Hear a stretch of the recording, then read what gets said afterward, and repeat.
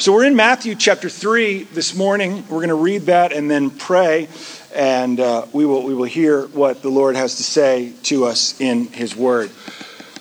So Matthew chapter 3 begins this way. In those days, John the Baptist came preaching in the wilderness of Judea. Repent, for the kingdom of heaven is at hand. For this is he who was spoken of by the prophet Isaiah when he said, the voice of one crying in the wilderness, prepare the way of the Lord, make his paths straight. Now John wore a garment of camel's hair and a leather belt around his waist, and his food was locusts and wild honey. Then Jerusalem and all Judea and all the region about the Jordan were going out to him. And they were baptized by him in the river Jordan, confessing their sins. But when he saw many of the Pharisees and Sadducees coming to his baptism, he said to them, you brood of vipers, who warned you to flee from the wrath to come? Bear fruit in keeping with repentance. And do not presume to say to yourselves, we have Abraham as our father. For I tell you, God is able from these stones to raise up children for Abraham.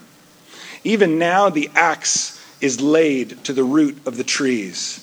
Every tree, therefore, that does not bear good fruit is cut down and thrown into the fire. I baptize you with water for repentance. But he who is coming after me is mightier than I, whose sandals I am not worthy to carry. He will baptize you with the Holy Spirit and fire.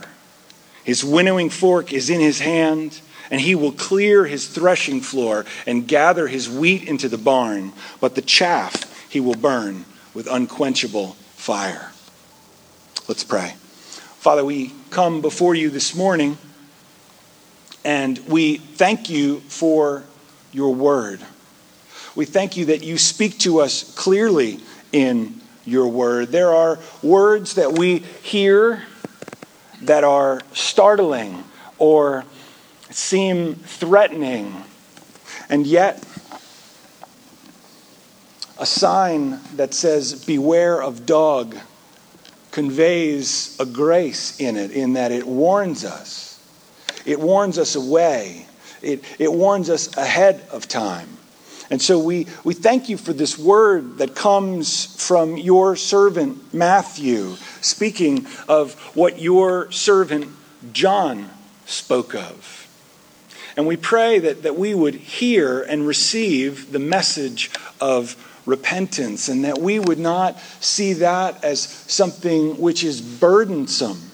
The Bible says your commands are not burdensome. May we see it as something life-giving. May we see it as something that warns us and shows us where we should not go and how we should not live. And in doing that, points us in the direction that we should go. And that as we run from sin and self and ego and self-exaltation and many idols, as we turn from those things, we will be running to you. And so we pray that we would see harsh words as a grace and not as condemnation. We pray that grace and the hearing of your words would lead to life. And we pray this in Jesus' precious name. Amen. Well, I've had the opportunity to go to Zambia 3 times, and 3 times I've been able or been forced to ride on what they call Gospel Link Road. If you've been to Zambia, then Gospel Link Road is familiar to you. If you've not, maybe you've heard me talk about it, but let me just give you a quick refresher.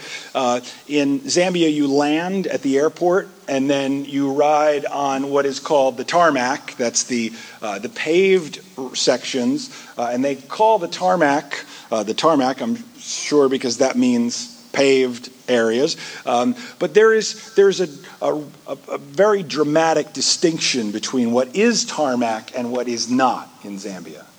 You ride for about an hour out of the city of Lusaka, and you're heading up to the place where the Bible college is, called Kazemba.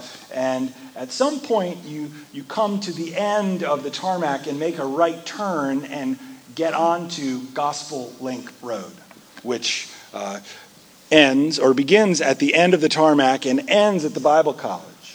And while it's a much shorter distance than the distance leaving the city, it takes an enormous amount of time to travel that road because the road is a mess. When the rainy season comes, there are tremendous floods, and so what happens is the road gets washed away and large rocks are exposed, and deep gullies get dug by the power of the water moving dirt away. And so you've got to basically weave up this road for 2 hours, or so it seems. When I land in Zambia, it's usually in the afternoon, and then we go and exchange money, and then we go and eat dinner. And so when we leave, it is dark. And so this journey is generally taken in the dark. I don't sleep well on planes, and so this is about the time when it's just overwhelming, and I am just, cannot stay awake. I call this Zambia mode, where you're in a haze. And so traveling up Gospel Link Road for the first time in 2012 with my friend Billy, I just felt like this was the most torturous experience I had ever had. I'm trying to sleep. Billy keeps hitting me and saying, "Look, a hut.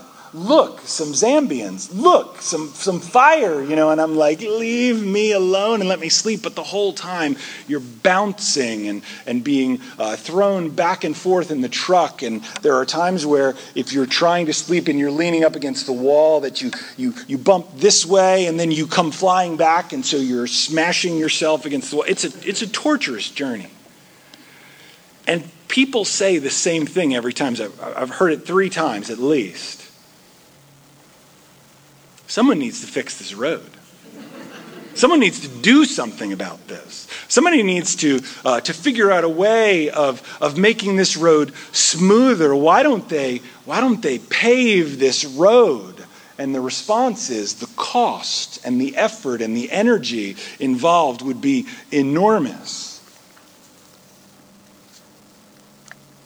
If the President of the United States or the President of Zambia, let's say, were to decide that they were going to make a trip to this place, somebody would do something about that road. Somebody would fix the road. It's interesting because after years of hearing, I guess this is 4 years now of hearing complaints about the road, they are actually bringing bulldozers in to move the dirt and to break up the hard ground. Because what's left after the water washes away the loose dirt is just the hardest packed stuff you can possibly imagine.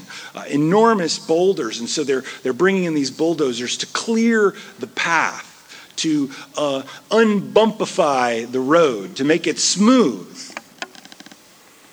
Well, the Bible speaks about the fact that when the Messiah was to come, that when Messiah was to make his way into the world, when he was to come, he would be preceded by someone who would prepare the way for him, who figuratively would make the road unbumpy, who would raise the valleys, would fill them in, and would tear down the mountains, and would smooth the path for the Lord. And so we see in this section, as we're moving through this introduction to Matthew, as we meet the Messiah, we see a witness who comes and says, "I am here to prepare the way." If you consider what we've studied so far in Matthew, from the beginning of chapter 1 to the end of chapter 2, we've been treated to a section identifying the king. Who is he? Where does he come from? And that's chapter 1, who is he? Chapter 2 is where does he come from? And now we move to a section, chapter 3, verse 1 to chapter 4, verse 11, the king's preparation, preparing things for his ministry. And so this morning we're going to meet the first of 4 witnesses that are going to prepare the way for the Lord. And as we do that, I believe that the Lord is going to speak to us. So we see the coming of this messenger. The Bible says this: "In those days, John the Baptist came preaching in the wilderness of Judea. Repent, for the kingdom of heaven is at hand. For this is he who was spoken of by the prophet Isaiah when he said, 'The voice of one crying in the wilderness, prepare the way of the Lord, make his paths straight.'" So we see this man, John, come. He begins his preaching out in the wilderness in the region surrounding Judea or Jerusalem, and he has a simple message that comes in 2 parts. But before we consider that, I just wonder how this started. How does a guy who's not in a city, who's not hanging out a sign, or unable to message all his friends on his phone saying, "Hey, I'm going to be starting a ministry," how does he begin? And I think it probably started with John out in the wilderness and some guy walking along the road, a caravan perhaps, or maybe just a singular guy, and John was like, hey, you. And he just preached at him.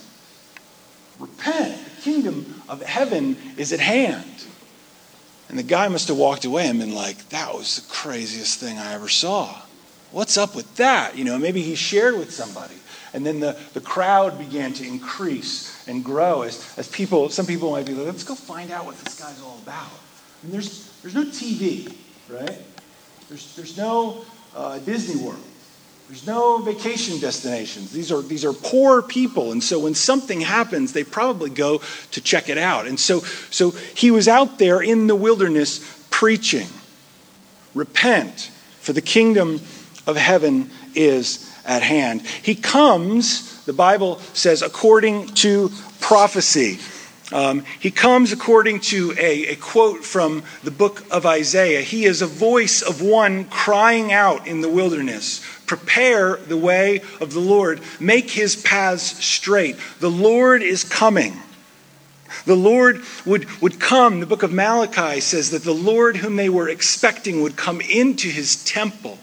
And so John is perhaps the most expected figure in Jewish history, because once they see and identify this man, they know that Messiah will follow shortly after. And so he comes according to prophecy. He also comes in the spirit and the dress and the appearance of Elijah, but not with the power of Elijah, because there are no miracles that I know of ascribed to John. He dresses like Elijah in rough clothing. He's got a strap of leather around his waist, and he dresses in camel's hair. His food is locusts. He eats bugs, and he digs into beehives and pulls out honey and eats that. He lives an austere, poor, dependent on God kind of lifestyle. This is not a rich man. He is not well cared for and well supplied in terms of his ministry. He lives a simple life, and he has a simple message. Repent, because the kingdom of heaven is at hand. What is repentance? We're going to get into an expanded definition as we move through this passage. But let me tell you what it is simply. It is not a change of mind. It's not to say, I have consumed Pepsi products all my life until this point, and now I have seen the light and I drink only Coke. It is not, I am abandoning one brand of coffee, inferior coffee, perhaps Starbucks, and switching over to superior coffee, to Dunkin' Donuts. It's not just changing your mind, right? And it's not just saying, I've done wrong and I need to punish myself for my wrong. It's not penance. And it's not just grief. It's not, man, I've disappointed God. It is to be sorry, or to experience sorrow for one's actions to such a significant level that there is a turnaround and an embracing of a new mentality and new actions. It's a radical transformation from someone who is in need of dramatic change in their life. It's a fundamental turnaround for someone whose actions and way of living is profoundly off course. That's repentance. We'll get into an expanded definition in just a few moments. But let's look at what John says is the ground or the basis for this repentance. He says, because the kingdom of heaven is at hand. For the kingdom of heaven is at hand. Repent because the kingdom is almost here. Matthew speaks of the kingdom of heaven. Other gospels speak of the kingdom of God, and Matthew uses that expression as well to describe the idea that humanity has lived in its own way. Humanity has lived in rebellion to God. They have embraced sins. They are under bondage to the devil. They follow the path of the world. Ephesians 2 would say they are dead in sins and trespasses. But the kingdom of God is the rule of God breaking in to this world system. A rebellion, an overthrow is taking place. God is touching down in the world and bringing change. And here, within this sphere, within this kingdom, God rules. What does Jesus teach his disciples to pray eventually? Your kingdom come, your will be done on earth, here in your kingdom, as it is in heaven. In heaven, all creatures, all beings obey God's will. On earth, not so much, but may that increase. The kingdom touches down. And what John is saying is that the kingdom is coming, and that means that judgment is coming. And so he's calling all beings to account and giving them the news that they are to repent. This would be Jesus' message as well. Matthew 4:17. From that time, Jesus began to preach, saying, repent, for the kingdom of heaven is at hand. The disciples would be sent. Matthew 10:7. Proclaim as you go, the kingdom of heaven is at hand. It's coming. It's starting. What people have been waiting for, the rule of God in the world, is upon us. In Matthew 12:28, Jesus says, if it is by the Spirit of God that I cast out demons, then the kingdom of God has come upon you, because demons cannot stand where God rules. And so God is breaking back into this world that is fallen and sinful. And that means that all those who will find themselves in opposition to this kingdom as it comes will either repent or they will suffer judgment. And we'll see more of that in a moment. The reaction we see to John's teaching is in verses 5 and 6. Then Jerusalem, it says, and all Judea and all the region about the Jordan were going out to him, and they were baptized by him in the river Jordan, confessing their sins. This was a surprising event. And there was great excitement around the ministry of John, and great numbers of people went out to be baptized by him. And there was great confession of sins. And so there's an enormous reaction, a tremendous revival when this man comes preaching. Hosea chapter 10, verse 12 says this: sow for yourselves righteousness, reap steadfast love.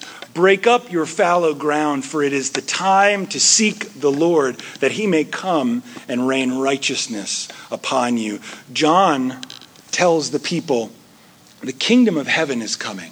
God is coming, and when his rule comes, you will either be judged or you will be blessed. And so repent, that you would not be swept away. And so the challenge that John throws down to all people from all time from that moment is that the messenger, when he arrives, says the kingdom will soon arrive. And that means that we must respond. We need to shake off our complacency and our settledness in whatever ways in which we're going astray of the will of God, and to sow seeds of righteousness in our lives, that we might reap the steadfast love of God.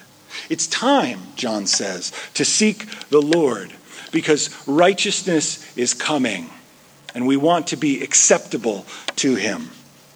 John teaches us, or Matthew is teaching us through the ministry of John, that we need to be willing to repent in order to survive when the kingdom of God comes. And when the kingdom of God comes, we need to leave behind superficiality and hypocrisy. We see this in verses 7 through 10. Matthew says, when he saw many of the Pharisees and the Sadducees coming to his baptism, John said to them, "You brood of vipers." In terms of biblical imagery, you probably can't think of a bigger or a worse insult, right? The wicked ancient serpent that led the world astray in Genesis chapter 3, he is the chief and primary enemy of all believers, the Bible says. And here, John is calling the Pharisees and the Sadducees children of snakes. This is a horrible insult to them. Who warned you, he says, to flee from the wrath to come? Who told you that you were supposed to run away? You were not invited here, is what he's saying to them. You think that you're going to escape? He's challenging them. He says, bear fruit in keeping with repentance. And do not presume to say to yourselves, we have Abraham as our father. For I tell you, God is able from these stones to raise up children for Abraham. Even now the axe is laid to the root of the trees. Every tree, therefore, that does not bear good fruit is cut down and thrown into the fire. Now you might say, this is pretty rude of John. What's up with this preacher guy with his bullhorn, right? Shouting at people and saying to them, how dare you come out here? Well, what is known of John, what is known of the Pharisees and of the Sadducees already by John will be evidenced throughout the rest of the gospel, throughout the rest of the book of Matthew. They will display character and actions which will say over and over again that John was right to judge them the way that he did. They come, the Pharisees and the Sadducees, the religious leaders, to say, we are ready for the Messiah to come. Look at us. We're here. We're doing what we're commanded to. We're supposed to come and to be baptized so that Messiah can come. Because the forerunner is here. We see his evidence that he is coming. That this man is calling us to account. And so here we are. But John says to them, you're not bearing fruit that's consistent with repentance. There's a superficial repentance. We'll see this later on. Jesus will describe the Pharisees and the way that they pray, that they love to stand out in the street corners and to pray. So people will be like, oh, he's religious. When they give offerings, right, they probably give many coins, right? Have you ever heard somebody dumping those coins into that Coinstar machine at the supermarket? My wife could tell you, I don't like loud noises, And I'm in the supermarket checkout line, and somebody's just dumping coin after coin, and I'm like, oh, make it stop. That's kind of the way that they would give. They give alms. Jesus says that they blow a trumpet before them, right? Imagine if somebody came in here with a big gallon bag of coins one Sunday morning to show how much they were giving, and they just dumped it, and you heard all that noise. You'd be like, what's going on over there? And when you look, somebody's there like this. And they say, they're all Susan B. Anthony's, right? They're all $1 coins. Look at what I just gave. They were superficial. They were putting on a show. They were to bear fruit that was in keeping with repentance and not just to act like they were repenting. Somebody would go to a Pharisee and say, have you sinned before the Lord in a way that you need to repent? And they would say, no, I am righteous. I have done what the law commands. But anyone who comes to Christ knows that what the law does is it teaches them that they are a sinner and that they would be lost if God judged them on the basis of their actions. 1 John 1:8 says, if we say we have no sin, we deceive ourselves and the truth is not in us. 1 John 1:10 says, if we say we have not sinned, we make him a liar, and his word is not in us. Because the Bible says that we have all sinned. And so to come out to repent and to not actually be repenting of ever anything is not repentance. John challenges the basis of what they believe they will be accepted on, the idea that they are children of Abraham. He says, don't appeal to the fact that you are Abraham's descendants. Don't say we have Abraham as our father, because God can, and he will, we'll learn in the gospel, call many to himself from among the Gentiles. God is able from these stones. I imagine John preaching in the midst of an area where there's a tremendous amount of water, and there's perhaps some stones or rocks sticking up out of the water. And he says, from these stones God can make children of Abraham. Don't claim that you're related to him. Instead, do the deeds that Abraham did. Abraham believed God, and righteousness was given to him, and so believe that righteousness can come from God. Throwing back to an analogy from the book of Isaiah about Israel, that God had planted a vineyard and he cared for it, but the plants never produced any fruit. In that story, the axe is laid to the trees, and the trees are all cut down, and the garden is replanted. John says, even now the axe is laid to the root of the trees. Every tree, therefore, that does not bear good fruit is cut down and thrown into the fire, so that something new can be planted in its place, right? So that the ground can produce what it's supposed to. So he says, bring forth fruit that's consistent with repentance. What does true repentance look like? I'm thankful that in I think it was an offhand remark in Sunday school, John Render mentioned Thomas Watson's book, The Doctrine of Repentance. And that was just such a joy to discover and read. And Watson, I'm going to compress probably about 30 or 40 pages into just a little section of notes here, because he explains in great detail what true repentance looks like. In order to repent, Thomas Watson says we must see 6 things which are laid out in the scriptures. There are 6 stages or components of repentance. The first is sight of sin. Sight of sin.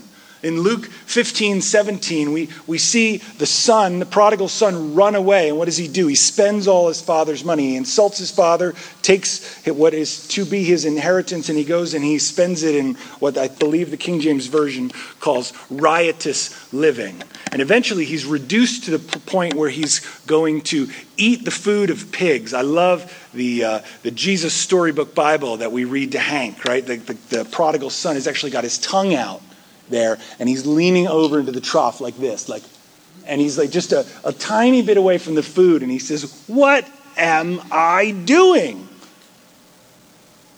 Where he realizes what he's doing. Luke 15:17 says, when he came to himself, he said, "How many of my father's hired servants have more than enough bread, but here I am perishing with hunger." He suddenly realized, what am I doing? He became aware of how he had sinned against his father and how desperate his condition was. Sight of sin. Second, sorrow for sin. Psalm 38:18 says, "I will confess my iniquity. I am sorry for my sin." That sorrow would grow in our heart, that we would say, "Oh, I have sinned against God. I have sinned against the people around me. I have sinned against the dignified image of God that God created in me. And I have squandered and wasted my life in pursuing sin." Zechariah 12:10 speaks about the sorrow that comes when we consider what has happened to the Son of God because of our sin. Zechariah 12:10, "They will look on me, on him who they have pierced. They shall mourn for him as one mourns for an only child, and weep bitterly over him as one weeps over a firstborn." There's a very famous painting by Rembrandt called "The Raising of the Cross." And if you look at that painting, big, beautiful painting, kind of dark in some places. And so there's the cross, and the cross is being raised up, and there is Jesus probably at the pinnacle or the beginning of his pain physically as the cross is raised, which must have been a very difficult thing to physically experience. And you can see the crowd of Roman soldiers and Jewish leaders pushing the cross up so it can be steadied. They would drop some rocks into the hole to hold the cross in place. And if you look at the painting, you'll notice that somebody is out of place. That there is this 15th or 16th century Flemish painter painted into the picture pushing the cross up. And it's Rembrandt himself painted into the picture. He realizes that my sins are what put Christ on the cross. Sorrow for sin follows sight of sin. Third, confession of sin. 2 Samuel 24:17, David says, "Behold, I have sinned, and I have done wickedly." There are sins in my life. I have sinned against the Lord, and I've sinned against others, and I need to come before the Lord and to say, Lord, I have sinned in these ways. And so there's an owning and a confessing of sin. I think at this point, many people are afraid to confess and to acknowledge the sins of their past, that they perhaps wasted many years in sin, whether it's what some people would consider big kinds of sins, or even just little sins of greed or envy, or of being difficult, or of fighting, or of judging people. Fear of confession, I think, flows from this idea that if we confess our sins in the sight of God, he will destroy us. If we acknowledge, yes, this is wrong, that will lead to immediate judgment.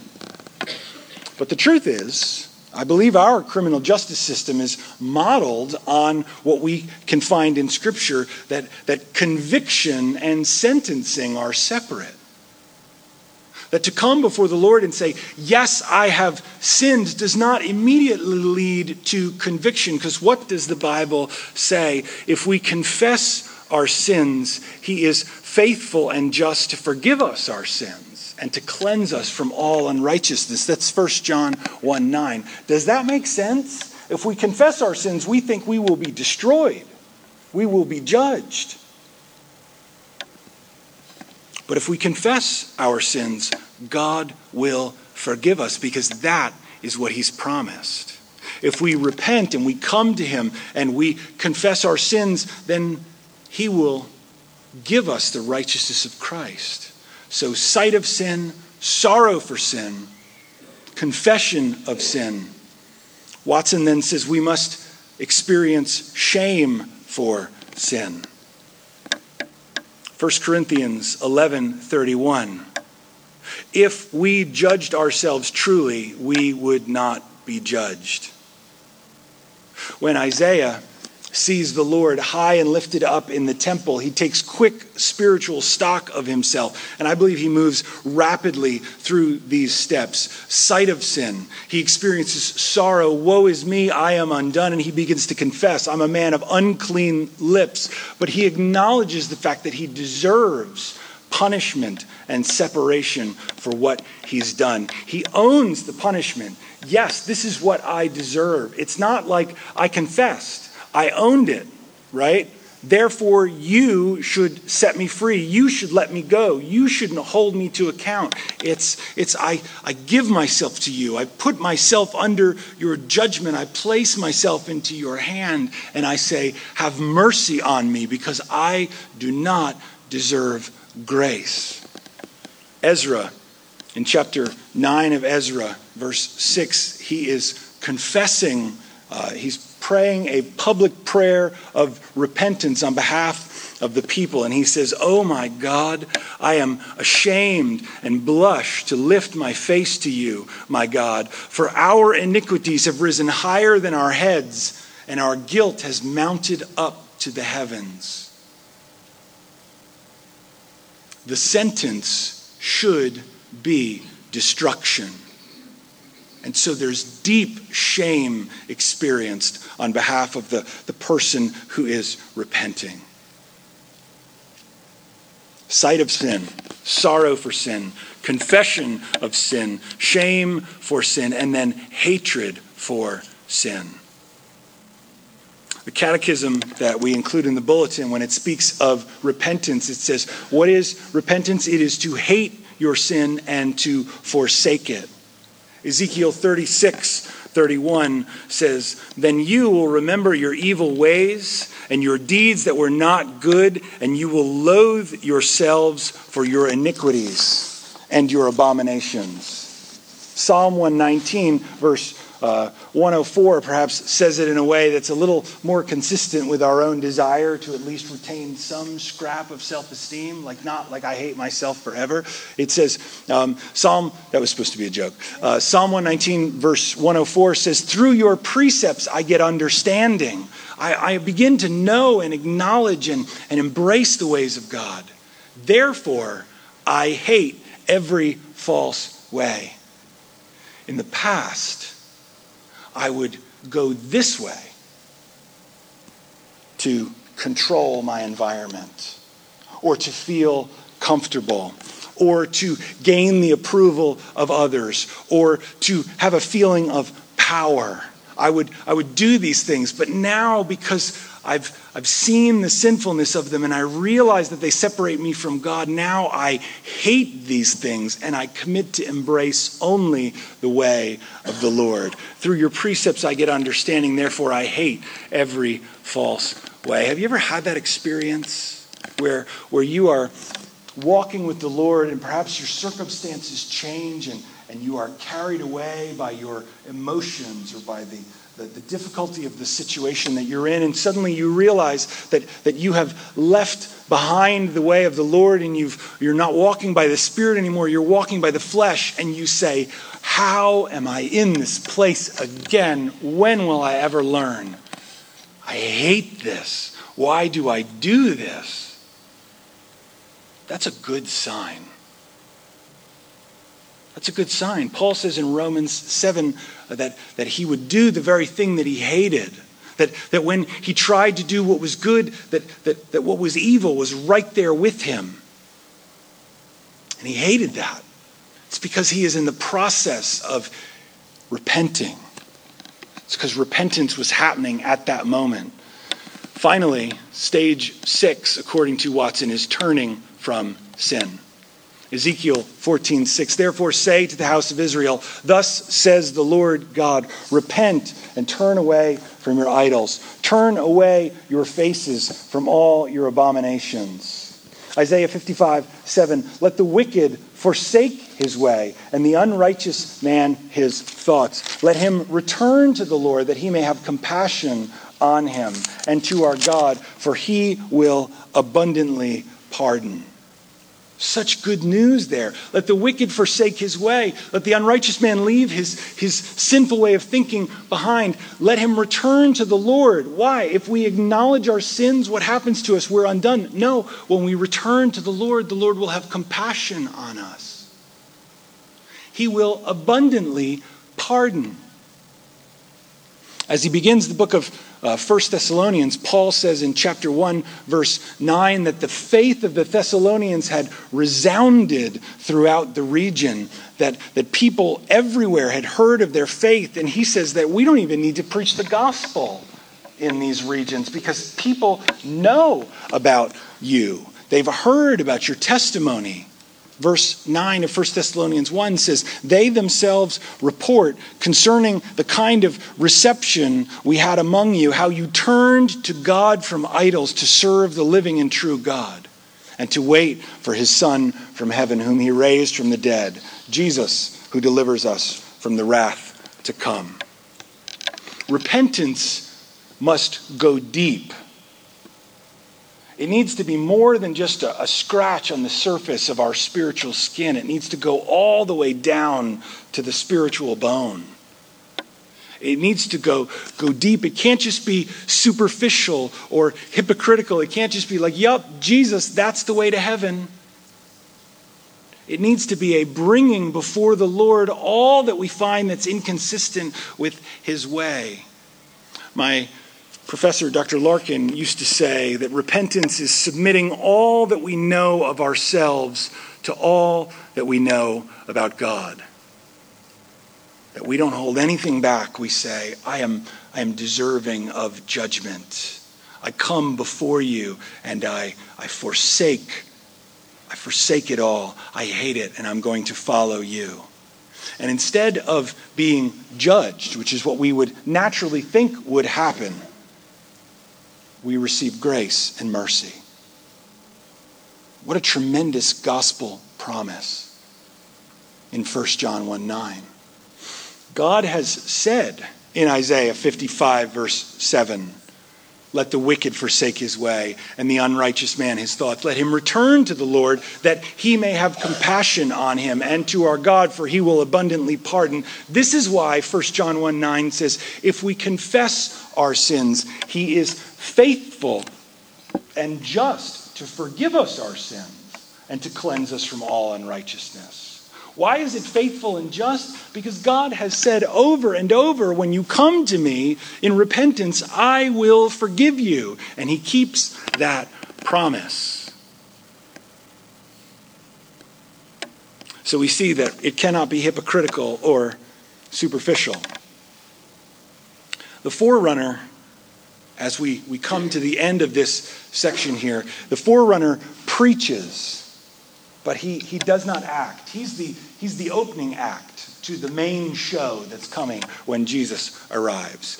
He's warming up the crowd. He's getting them ready. John embraces the path of humility and says, it's not about me. You need to repent. It needs to not be superficial. It needs to be now. You need to shake off your complacency. You need to break up your fallow ground. You need to be ready to return to the Lord. But this is not about me. Don't think that this saves you.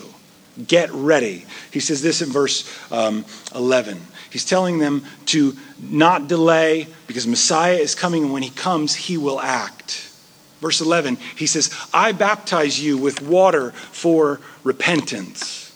But he who is coming after me is mightier than I, whose sandals I am not worthy to carry. He will baptize you with the Holy Spirit and fire. His winnowing fork is in his hand, and he will clear his threshing floor and gather his wheat into the barn. But the chaff he will burn with unquenchable fire. John says this is not about me. Don't turn me into something. It's about him who is coming.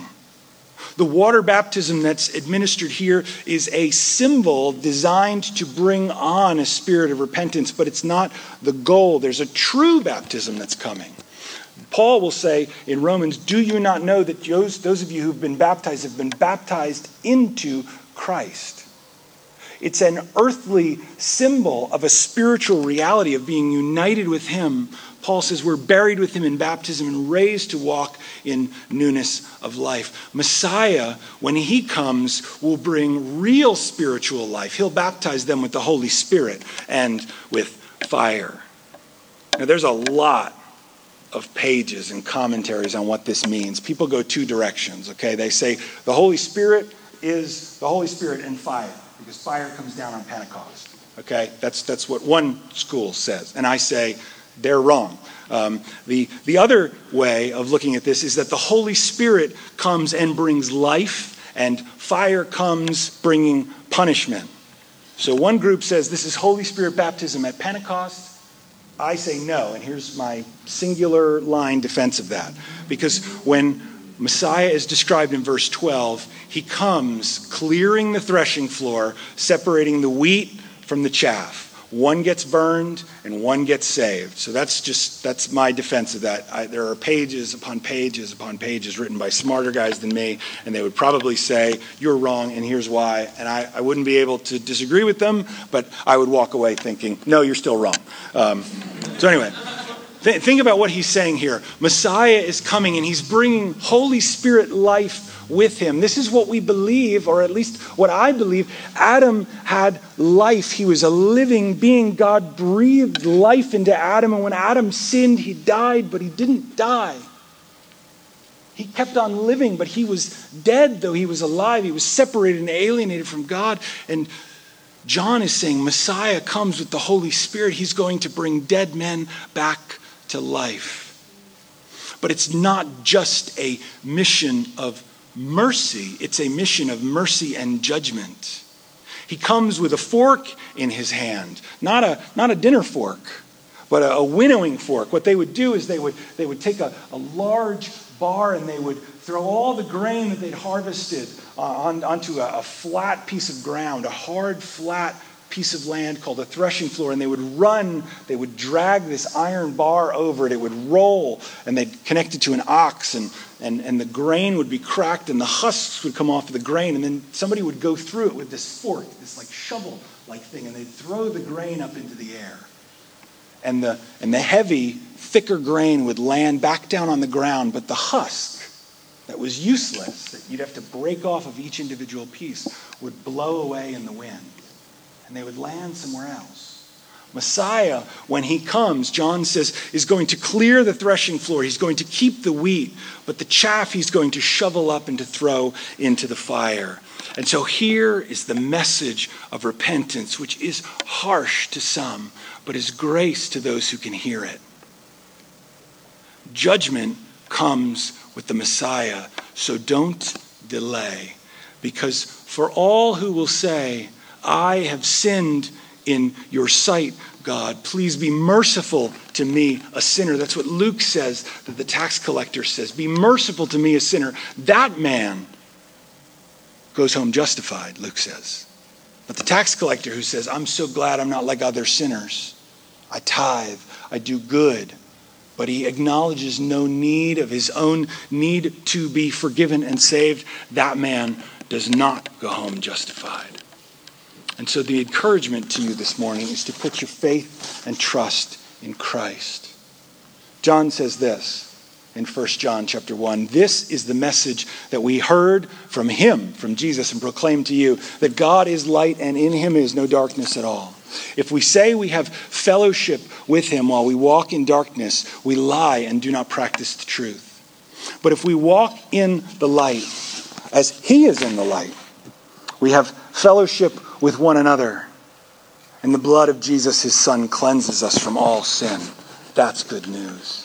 If we say we have no sin, we deceive ourselves and the truth is in us. We are sinners. But if we confess our sins, verse 9, he's faithful and just to forgive us our sins and to cleanse us from all unrighteousness. Such good news.